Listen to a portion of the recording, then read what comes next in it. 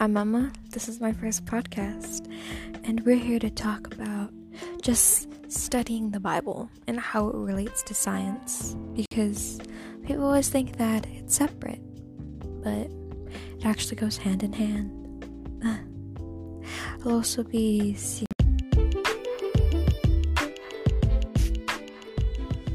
here. I'm going to talk about God, or sing about it. I want to talk or sing about how the Bible not just relates to science, but supports it too. I do have my own opinions, and this is just what I think.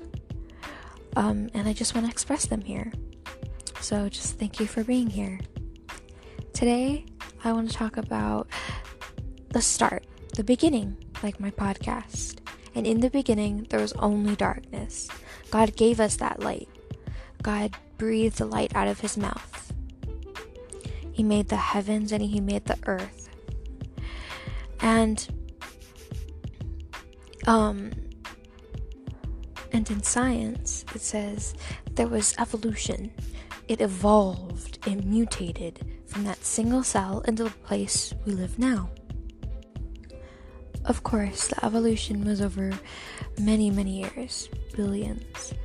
So why can't the beginning in Genesis be the same, be similar to what the evolution says happened? According to science, the beginning of human evolution was from the monkeys.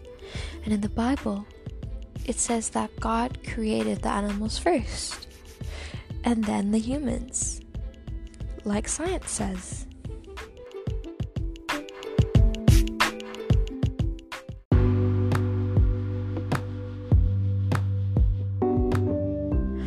To say, you can comment if you want me to look up anything, if you have any questions or anything like that, you can just tell me.